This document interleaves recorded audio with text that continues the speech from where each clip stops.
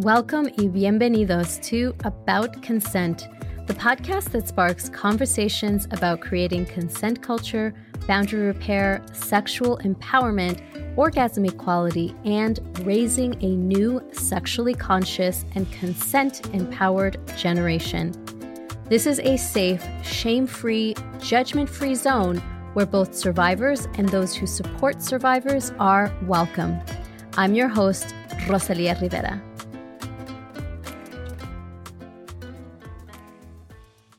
This week, we are diving into how to create consent culture. And with me is Sarah Casper of Comprehensive Consent, who is all about this conversation and all about how we create consent culture starts with the practices that we implement in our home. How can we do that? How can we make it a conversation that's fun, that isn't heavy, that is not specifically about sex, so that we can be talking to our kids about it on a regular basis, make it part of our parenting style. We're diving into all of that today. I think you're going to love it. So it's just, if you're not familiar with Sarah, let me introduce you. So Sarah Casper is a consent educator and the founder of Comprehensive Consent. And she helps parents give their children a foundational understanding of relationships, body boundaries, and practical consent skills that they need to create healthy partnerships with others throughout their life. Her degree in psychology and clinical work at NYU Child Study Center and at Rutgers Community Clinic informed the content she teaches. The heart of her work, though, is rooted in years of acro yoga, an acrobatic practice that is only made possible through healthy communication and consent. I think you're going to love this episode because we talk about nuances. We talk about how rape culture is perpetuated. We talk about the long term, like how kids learning this now can impact them when they're off in the world and building their own relationships so that they can have healthy relationships that are safe, fun, and also really communicative. Imagine that. People who have healthy communication can have healthy relationships. And that's really ultimately what we want for our kids. So beyond abuse prevention, which I, of course, always talk about, consent is really at the heart and foundation of dismantling rape culture, creating better relationships for people, and better communication. And doesn't that sound like something we all would like to see in the world? So without further ado, here's my conversation with Sarah Casper. I think you're going to love it. Sarah, I am so excited that you're here. I think we're both consent nerds. So this is an exciting conversation for me, but I think it will be for the audience as well. Thanks so much for making the time to be here today. I'm so glad to be here. I think you nailed it, consent nerds. There are not many people in this world who I feel like I could just jump on a conversation with not much prep and know that we're going to get deep into the heart of consent. Yeah, exactly. Yeah, and as I was mentioning to you before we hit record, there's so many layers to this conversation. I really wanted to really try to get to the heart of it because it's so layered, it's so nuanced, and people really, I think, just don't get it. When we're talking about creating consent culture, what that really actually means. So I really want to dive into some of those aspects today, but I want to start with really getting to the meat and potatoes of this misconception that a lot of parents have, that they think that they've got the consent conversation covered because they're like, well, I don't make my child hug or kiss anyone, so done, we're good, right? And that is certainly important. I'm glad parents are doing that. So kudos to those people who are doing it. But I certainly don't want anyone to feel like they've covered all the bases just from that, right? It will certainly be a starting point, but it's so far from everything that we need to be teaching kids.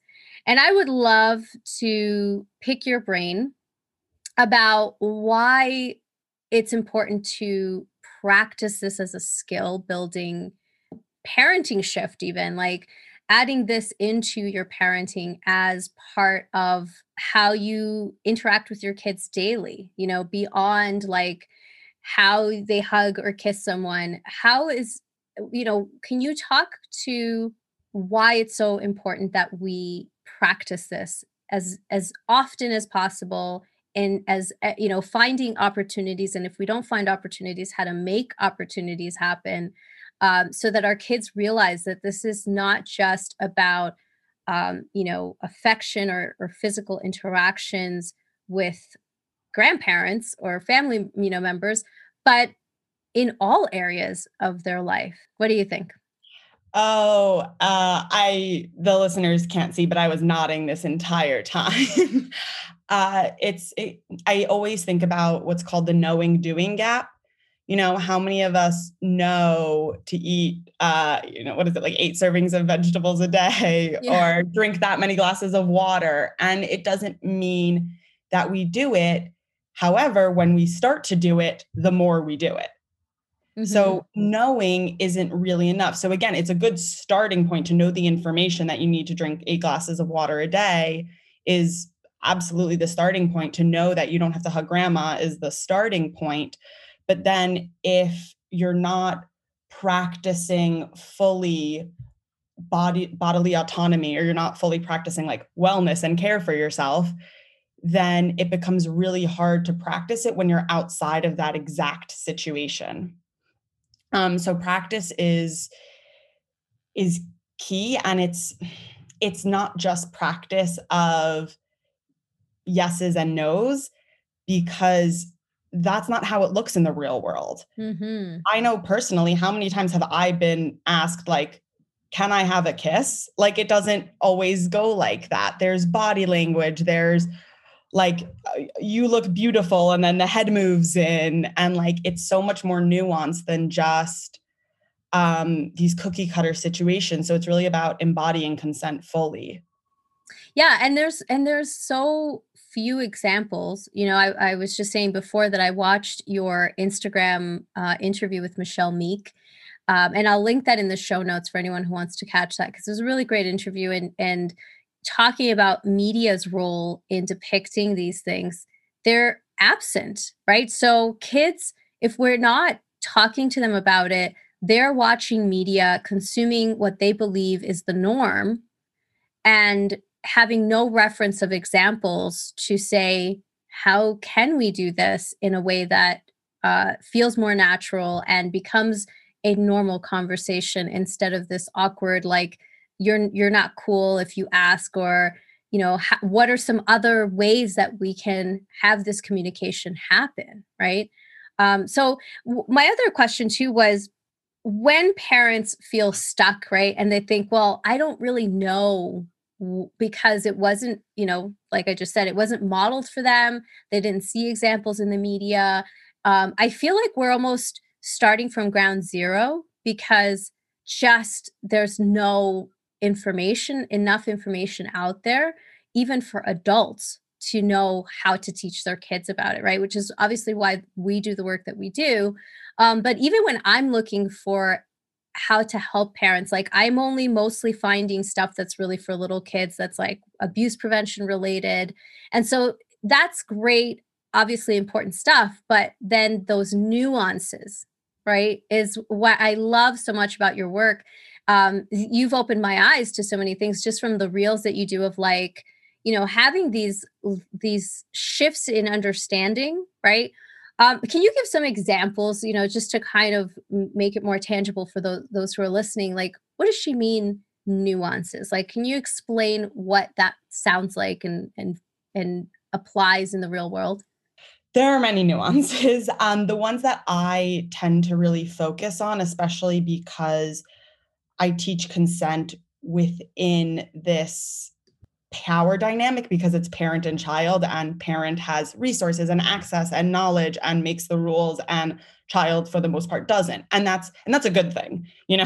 Parents need to be able to make sure their child has healthy development and is safe, but it's also about, as someone who has power, giving them power, and that's a nuance. So it's not that all situations are created equal, again, that easy yes no, sometimes you're working within a framework of, again, for kids who are a little bit older, like popularity can be something where like, let's talk about it, because saying no to someone who is popular is harder. Saying no Mm-hmm. to someone who you like is harder. You talk about this in abuse prevention, all the time, that saying, I'm going to hurt whoever hurts you isn't helpful, because often we like those people. And so there's nuances, like you feel like you owe someone, and no one said you owe, but there's this like reciprocity that's human nature. And what do you do about that? How do you think about the difference between being assertive and being mean and or Mm-hmm. aggressive? And so that is just, we can focus in on any one of those in particular, but that's just a handful of ways that consent is more nuanced than just, you don't have to hug grandma.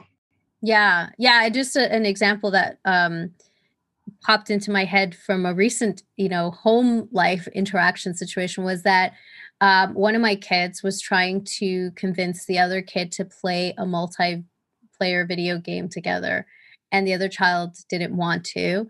And they kept trying to push, and we've talked in the past, so this is where it gets really interesting, is we've talked in the past of like, you know, don't give up, and make sure that you're, really trying different ways to make something happen. And here's my child like trying to apply that, but also not listening to that person's no. And so them trying to reconcile, like, I was told to keep going after my dreams, and my dream is to like play this multiplayer game, but my brother is saying no.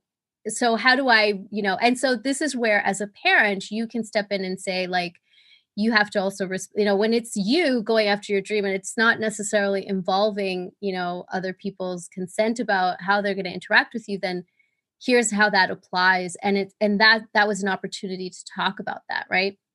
So a lot of times we tend to think that it always has to be this situation where there's like affection or, but like when I'm trying to teach about consent, it's also not just like protect yourself and your body and body safety rules, but also like learning to read body cues from someone else and facial, cues. And when someone says no, do you ask why, or how does that conversation then go? Because you could ask why, and you could say, well, what is it about that you don't want to do? Instead of just like, oh, okay, like hands off, right? Because then you're also cutting off that communication. So there are these, when we talk about nuances, just like you said, like there's so many parts to it that we can help our children become critical thinkers about, so that when they get older, it doesn't feel like that awkward conversation. It's like, okay, so what I'm understanding that you're saying is this, versus like feeling shut down and like, oh no, what did I do? You know what I mean? So I think like we really, it comes down to teaching kids about communication um, through this word consent, that has implications of physical boundaries and mental boundaries, spiritual boundaries, sexual boundaries, right? Like all of these other parts. So I guess my other question to you was, when we are looking to teach this to kids, right? And parents are like, okay, this sounds like we're opening up a can of worms here. How do you help parents kind of feel more at ease about how they can do this? Because I certainly don't want people to go, oh my god, like this is this is like a whole new way of thinking, and I don't know if I can, like, I don't even know if I practice it in my own life. So what do you say to parents who are a little bit intimidated by it, that feel like, maybe I'll leave this to when they're older, and we'll make it about sexual consent instead, right? Because that seems to be like when parents are sort of going to have the talk, maybe they'll have the talk about consent then. When should parents be starting this, and how can they step into it with ease and move forward? Yeah, perfection does not exist in consent. I'm a consent educator and I make boundary and consent mistakes. And that's where accountability comes in. And it's actually really great for you to make mistakes, because it gives you an opportunity to model what do you do when that happens. So it can feel like a lot of information, and it's about starting somewhere, playing with it, seeing where your strengths are, what clicks automatically, where you realize, you may have some work to do, where your child might be kind of mirroring you, and you notice you need to work on something that they need to work on also. It's not all right, do this and get it right. It's about communication, and communication also will always include miscommunication. So I think that's a really big piece of it. And the other piece of it is that the communication is a relating pattern. So you're teaching them now, whether you realize it or not. So Yeah. they're seeing right now how you relate to, hearing them put out boundaries and how you cross them. And they're seeing, oh, that's something that's done, and mom's doing it or dad's doing it or whoever's doing it, and they are the role model, so it must be okay. Mm-hmm. And then in the future that can look like them modeling that and kind of crossing boundaries for other relationships, or thinking it's normal for other people to cross their boundaries. So it's really about empowering children to step into that communication and into that miscommunication, and navigate and practice that before the stakes are higher. Yeah, I love that you said that before too, and I remember hearing that in the past. It was like, that's exactly it. It's like, let's help them practice this in a low stakes environment, where mistakes are okay because that's how you learn. And it also is about this idea of pulling away from getting it perfect and not failing at something. These are just ways to learn. They're just ways that you can see what is working, what's not working, and to help you learn from your, like, how you were brought up, right? Because I think a lot of us were raised in homes that were either, maybe on the scale of 1 to 10, they were some way, shape, or form authoritarian, right? Because it was like you were still, to some degree, being told what to do. And in some severe cases, it was like you didn't even have a voice at all, right? It was like you just do what you're told and that's it. And in some cases, you had some voice, but you were still not really taught how to set your own boundaries. And I know that because you have the boundary boot camp, like that's a big part of, for parents, learning how to really learn how to set their own boundaries. Particularly for survivors, that's a really big issue, right? And if you don't feel comfortable setting your own boundaries, like you said before, you're teaching them without realizing that you're teaching them how not to have boundaries, because you have to be able to practice them, model it, give them the language, but you have to do that work yourself. And it can be so empowering. I just, always stress that to people. Like, when you start doing this work, you will be amazed at your own personal transformation through doing this work to teach yourself so that you can teach your children. And your relationships really shift. They can change in really positive ways. You may find that you lose some relationships because they don't want you to set the boundaries that you're now setting. And that's okay too. Like, for those who are listening who are like afraid of losing certain people in their life, sometimes it's okay to let those relationships go, because it's really kind of testing, like, who really respects and loves you, because they're wanting to respect and honor your boundaries. So what about for those who, I mean, obviously, to me, it's like, find someone who can guide you, right? If you feel like this is so out of your scope of understanding how to step into this, that's where, someone like yourself or myself, or like so many people who are doing the work of boundaries. I know a lot of therapists talk about boundaries all the time. And that's a little bit hard sometimes when you're just trying to resolve stuff from your past. We're talking also about how to create those changes for now and going forward, not just reflecting on your past. So I love that you have that workshop. How do you teach adults to do that? Because really, when we're teaching them how to teach kids, we're really teaching adults how to do that. So when someone signs up for your program, like, what are some of the first things that you teach them or talk about for them to even think about to start creating better boundaries in their life? Yeah. I don't know if you ever heard this idea growing up, but it was whenever I would study for tests, my mom would say, if you can teach it to someone, it means you know the information. So, boundary setting boot camp isn't just, me giving information to parents. It's giving some information to parents and then giving a bunch of activities and a bunch of discussion questions and then saying, now go practice this with your Mm-hmm. child and see what comes up, because that will help you work out what's going on in your mind more than me talking about it. I can only talk about it so much. You need like the baseline information, and then you need to go out into the world and practice it like we've been talking about, and see what comes up.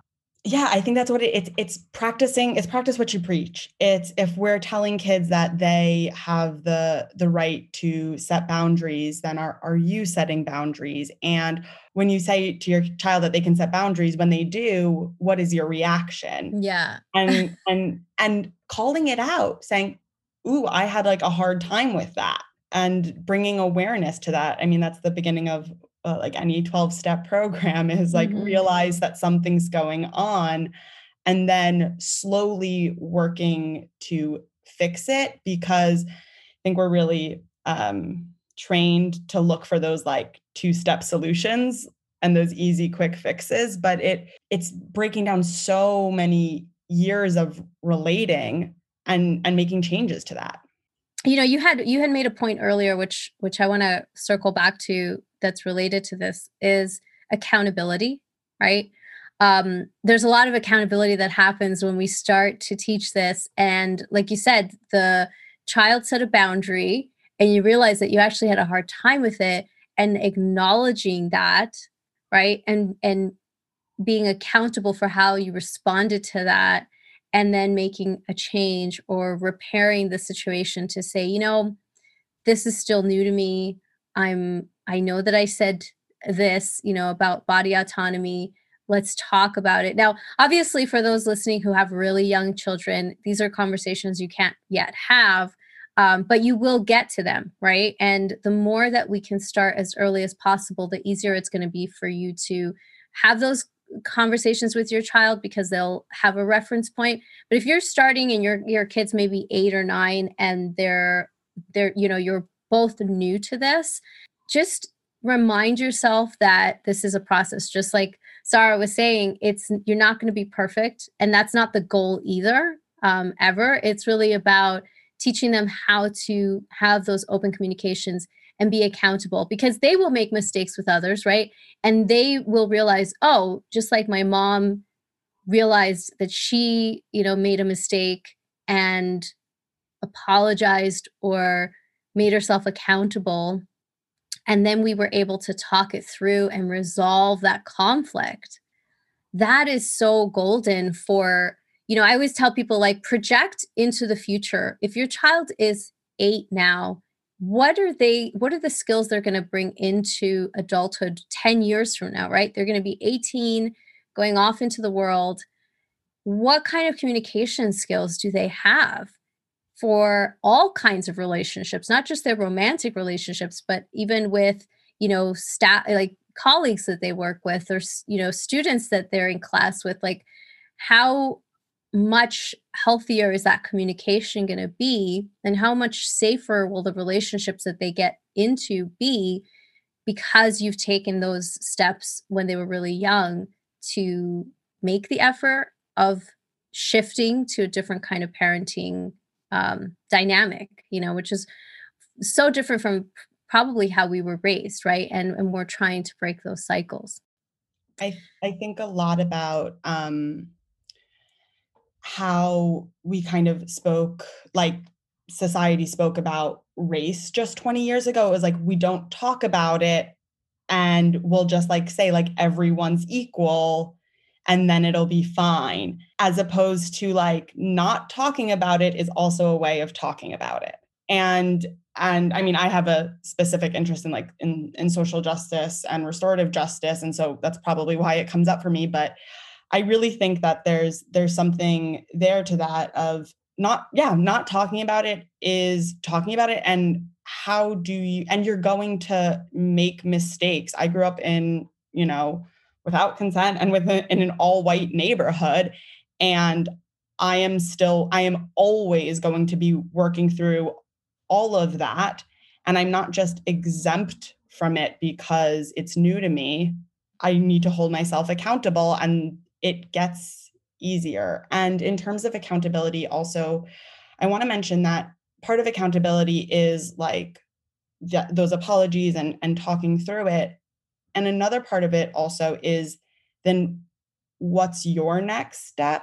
So sometimes you don't have the ability to make the apology because let's say something happened, on the street, and then you realize when you walk away that it was a problem and you can't go back, not going to run back and apologize. But that kind of accountability can still exist in maybe journaling about what happened and taking personal steps to reduce the chances that it happens again. So when, we cross a child's boundary, if they're 2 years old and really can't have that conversation in a big way, you can still hold yourself accountable in a positive way. This episode is brought to you by Consent Parenting, my online platform for survivor parents to learn how to keep their kids safe from abuse. Did you know that children of survivor parents have a 5 times higher chance of being abused because survivor parents don't know or learn the tools needed to prevent abuse? They tend to overprotect instead of empower and prepare. You can change the statistics by becoming an educated parent. Get started by downloading my free guide, 7 Ways to Teach Your Kids About Body Safety, Boundaries, and Consent by going to aboutconsent.com/guide. The link will be in the show notes to get your free copy today. Now let's get back to the show. It's interesting when parents say, well, I can't practice that with my baby, when I'm changing their diaper and they're crying and I feel terrible because I want to respect their body autonomy, but I also have to do this thing. And part of that in terms of accountability can look like acknowledging their discomfort and understanding that I know that you don't really want to do this right now and it probably really is uncomfortable, or your bum is cold because I'm changing you and it's, whatever it is. And just even having that communication to, facially express what you're doing, gently, try as best as you can to have that interaction happen, and just acknowledging that you understand what they're feeling, right? Even that, as you move into their different stages of life, that beginning piece of I'm seen and heard for what I'm also going through and expressing, has a really big impact, right? And that's an initial way that we can start to even do that from just such a young age. And that evolves, right? So this is why I always say to parents, like, start as early as possible, because really it's just you practicing and training yourself. Just like for a lot of parents, they're uncomfortable saying the correct anatomical words for genitalia. And I would say if you practice it with your baby before they have any kind of reaction or response, which will probably not even be the response you think because that's in your head. But if you practice this ahead of time, when they're infants, it will be so much easier by the time that they have to like mirror those words back to you. So, I just always want to say for anyone, it doesn't matter where you start, but if you can start as early as possible, do it. But if you feel like your child is like, into their tweens and you're like completely uncomfortable with, how to talk about this, which again, I want to bring it back to consent does not have to be a conversation about abuse prevention. It actually is just a conversation about rights and autonomy and how to communicate, right, those interactions. Let's talk a little bit. We're going to switch gears and talk a little bit about media, because after listening to that interview that you did with Michelle Meek again, I was really fascinated by the fact that even to this day, with teen movies, you had talked about the fact that there's been a role reversal, right? Because usually it was the male, in a heteronormative relationship, which are typically what's shown in media, movies, and stuff for teens. Even it was always the male that was the aggressor, and trying to do conquest. And if the girl, said no, that there was always this sort of aggressive, like, how do I convince her or coerce her, right? So it's sort of this fine line of when it becomes coercion or when it becomes just persuasion. But now the role has been changed where I think media is trying to say, well, women can do that too, and we're just as whatever. And it actually is the same message, but just flipped. And, it kind of makes my blood boil because it's like, that's not helping either. That's not, we're not trying to say any kind of coercion is okay. Any kind of, this kind of unrelenting aggression is okay.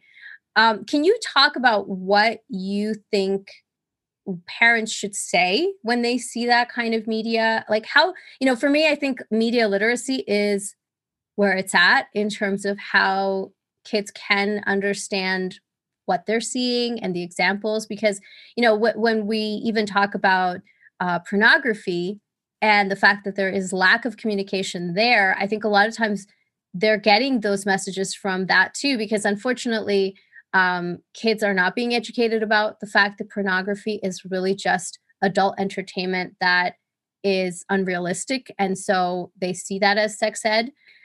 What kinds of conversations can they have or should they be having to help them understand those kinds of scenarios? There are two things that I can offer here. The first is I think it was I heard this originally from Nadine Thornhill, but I'm not positive. The idea of like watching the Fast and the Furious to learn how to drive and like watching pornography to learn like what sex is about. It's like, no, this is a heightened version of it for entertainment purposes. And I think that analogy just clicks Mhm. with kids and teens. And it's just like, this is fake, and kind of like bringing it up as a comparison. So you're not even like, you don't even need to necessarily like talk about the exact scene that they're having, but just like in general, it's entertainment. It's big. It's over the top.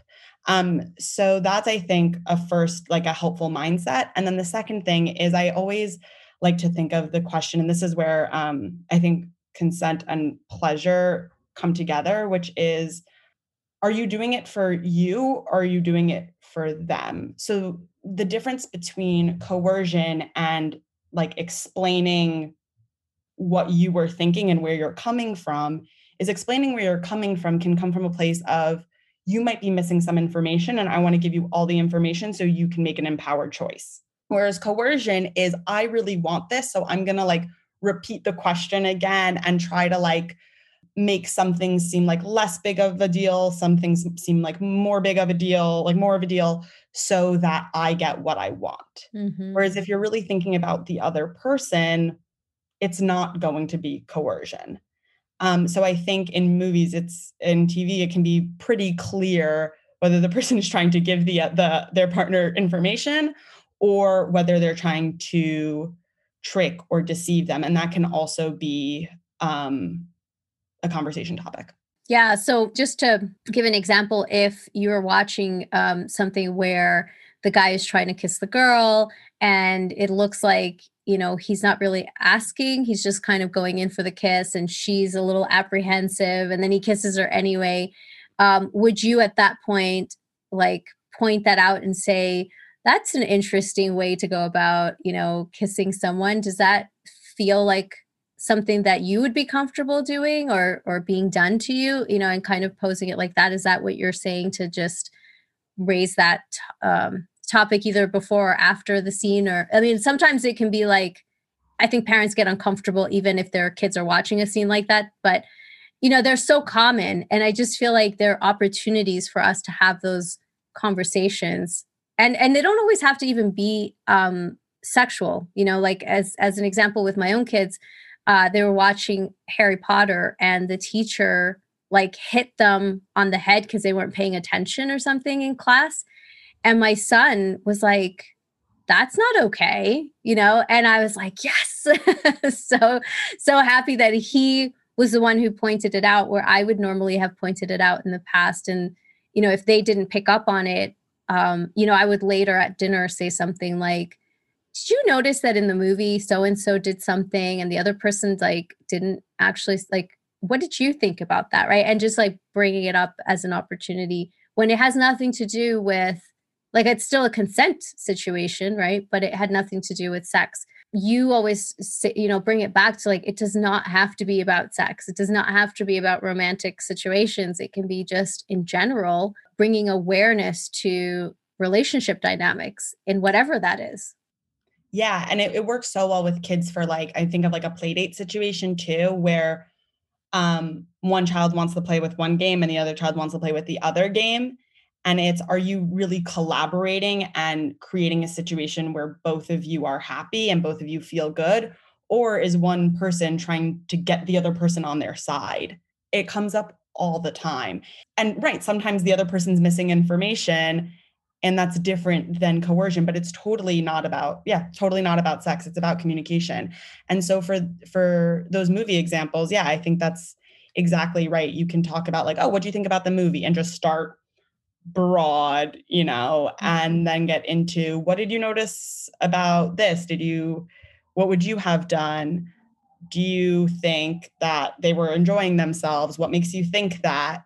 Mhm. And get into deeper conversations there about those, again, those nuances. Yeah. I think that's what it a lot of this comes back to, is those nuances that we don't realize if we were to step back and look at our own relationships day to day.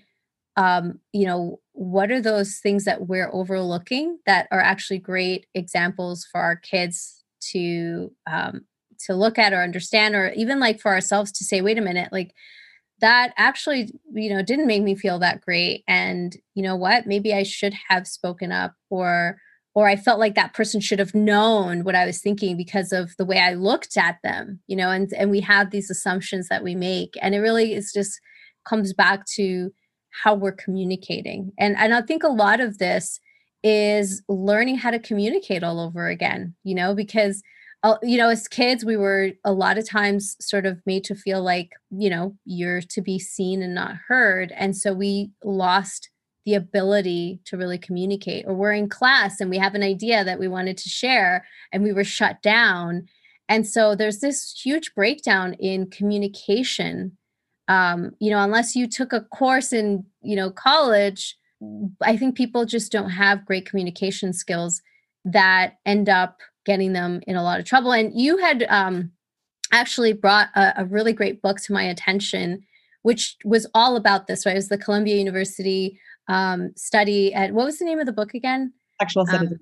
Sexual Citizens, yeah. And so that's an amazing book because it explains exactly that. Like, a lot of teens are going off into the world not knowing how to communicate what they want or what they don't want, right? So on the part of the teens who did not think that they were doing anything wrong and thought that they had had explained, or somebody said, yeah, I want to go to your place, and to that other person that meant, okay, so they're willing to get in bed with me, and that's not what that person was actually, communicating. There is just like, okay, you see the massive breakdown in how kids don't know how to communicate with each other.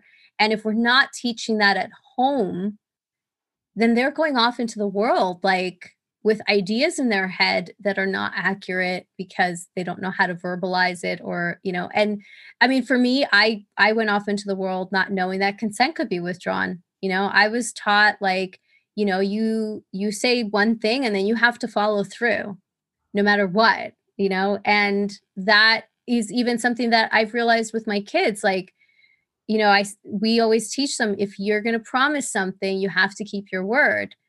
And then later it's like, well, what if I regret that promise? Like, what then, right? And so if we don't give our kids these, again, nuances of understanding, like how those things can roll out, we're just doing a disservice to them. And so I just think it's so important.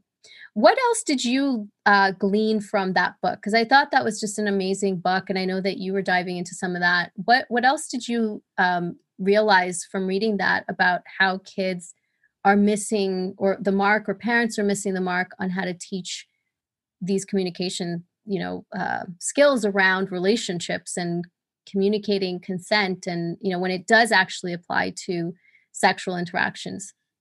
Something that I thought I was not expecting was, how many how many students in that study they studied, I'm forgetting the number, but a lot of Columbia University and Barnard students.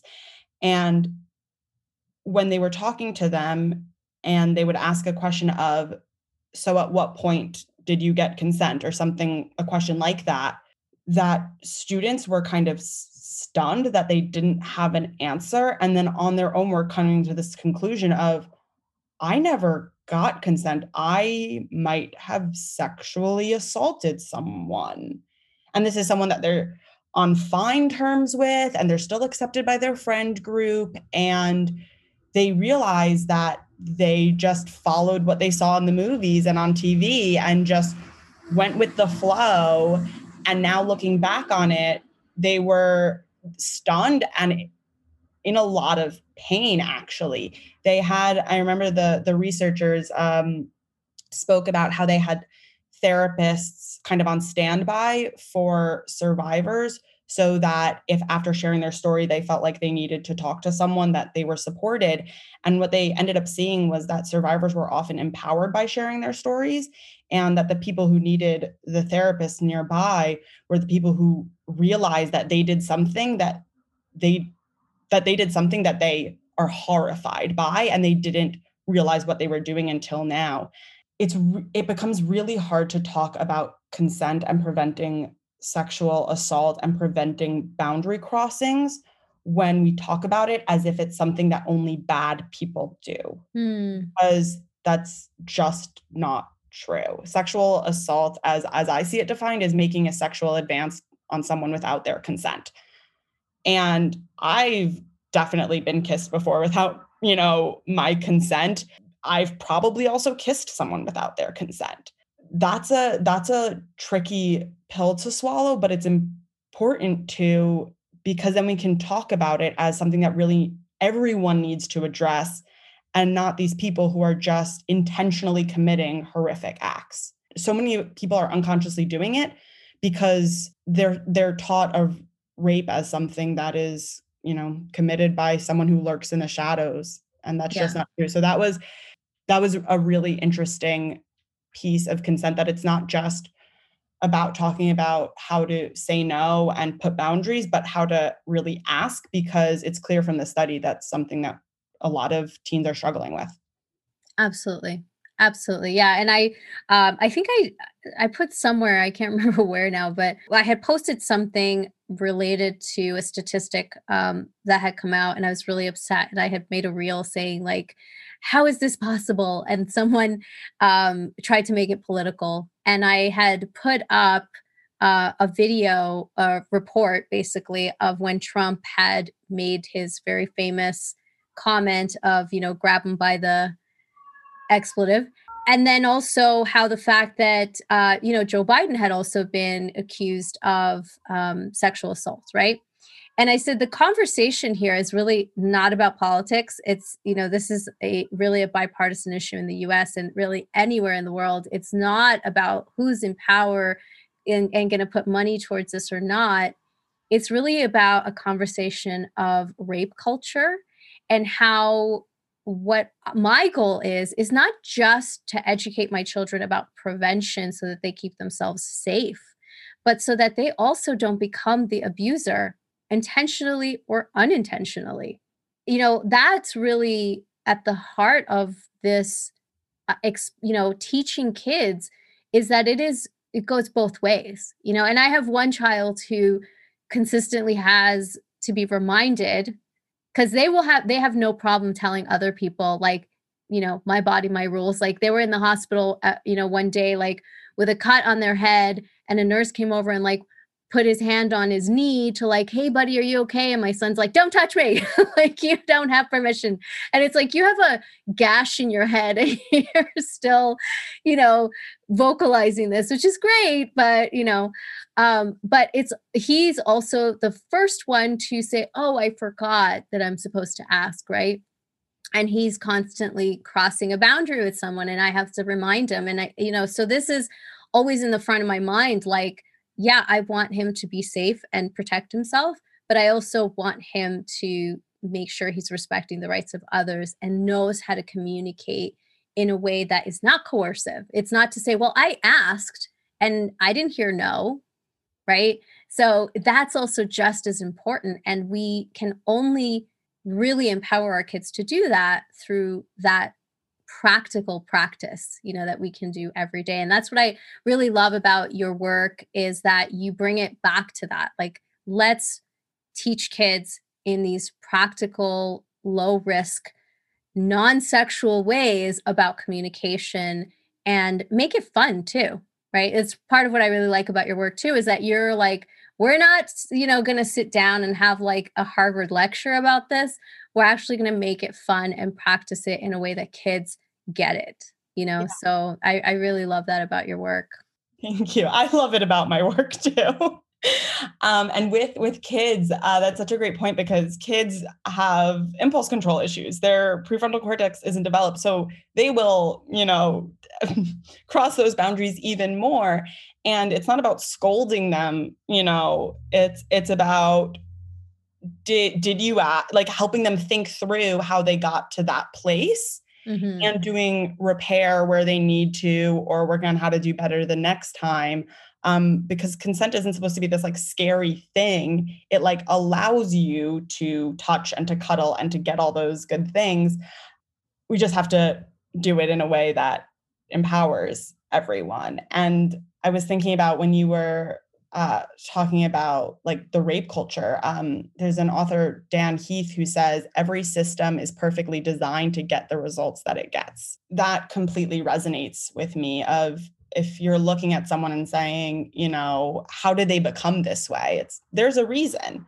And it's not on necessarily like the parent, it's on the parent plus the school, plus the culture, plus the siblings, plus the everything that gets that result. And so we really need to disrupt that system. Yeah, and I mean, this is how we do it. We start these conversations, we practice these skills, we help our children communicate and understand, and be okay with making mistakes and not being perfect, and just taking that first step. So for anyone who is listening and feels like they're not ready yet or they feel like it's going to be an overwhelming thing, it's really just about taking that one little step and then taking the next one, and doing it. If you have to, whatever that pace is for you, just don't stop doing it, like just keep moving forward with it, because ultimately you are going to help disrupt a culture of rape, and this patriarchal structure that has been dominating for far too long. And we can only make that change by doing it in whatever way possible, whether that's a big step or a little step, but every little bit is going to help make a shift in our culture. And that's, ultimately how we can start creating consent culture. Absolutely. Yeah. Well, thank you so much for taking the time to hang out with me today and talk about consent. What are you up to this year? Like, what is new for Sarah and Comprehensive Consent? How can people connect with you and participate in what you're doing? Let's see what's going on for me. So I have Boundary Setting Bootcamp, which is an online course for parents to teach to their kids. It is aside from getting consent skills, it's such a relationship builder because you really get into deep conversations where you get to kind of see how your child's brain works and see how your brain works. I really love that program. And I also have a new program coming out, which I'm like thinking about how much I'm going to say about it. I don't know when this episode is dropping, but I have a free webinar on February 7th where I'm going to be announcing it, but it's a one-on-one program, and it's specifically focused on parenting for healthy relationships, which means healthy relationships between the parent and child now for their child and their relationships in the future. I'm so excited for it. And then I'm always around on Instagram at Comprehensive Consent. So that's where people can definitely find me. Yeah, definitely follow on Instagram. I love the content that you put out on a regular basis. It's just really gets you thinking. I mean, I thought I knew all about consent, and I'm constantly learning from you. So I really appreciate the work that you're doing and how you do it.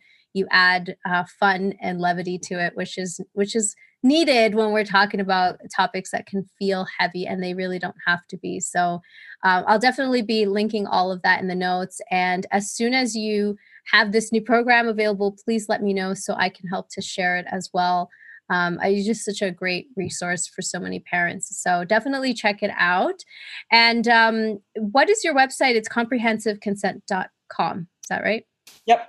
Awesome. And that's where people can find your boundary bootcamp. Thank you so much for having me on. I mean, I don't think there's someone's content who I share more than yours. I'm just like, oh, Rosalie did another post. So I love the combination of our work and what it puts out there into the world. I'm just so lucky to know you, and thank you for having me on your podcast. Oh, thank you. Thank you. Yeah, I really do agree. I believe that our work really does complement each other and can really help strengthen a family's. Again, I focus a lot on abuse prevention, but consent is the foundation of that. And so that's where I appreciate so much of your work, which delves into more of those nuances that, I really focus more on those foundational pieces. But when you want to deep dive, your work is where I send people to. So I appreciate you for all of that. So for anyone who is listening or watching, please let us know, what was your favorite part of this? What was your biggest aha moment or your takeaway? How are you going to actually take action? Like for me, everyone who knows me knows that I need to know what you're going to do with this information. Like, don't just absorb it and take it in and listen. And, talking to someone else is some action.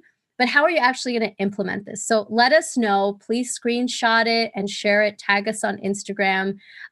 Comprehensive Consent is your handle. Mine is Consent Parenting. So tag us and let us know, and share it with your community so that others can also become consent empowered, and we can all start creating consent culture. So until next time, thanks for tuning in, and we'll see you on the next one. Bye-bye. Don't miss the next episode. Be sure to subscribe to the podcast.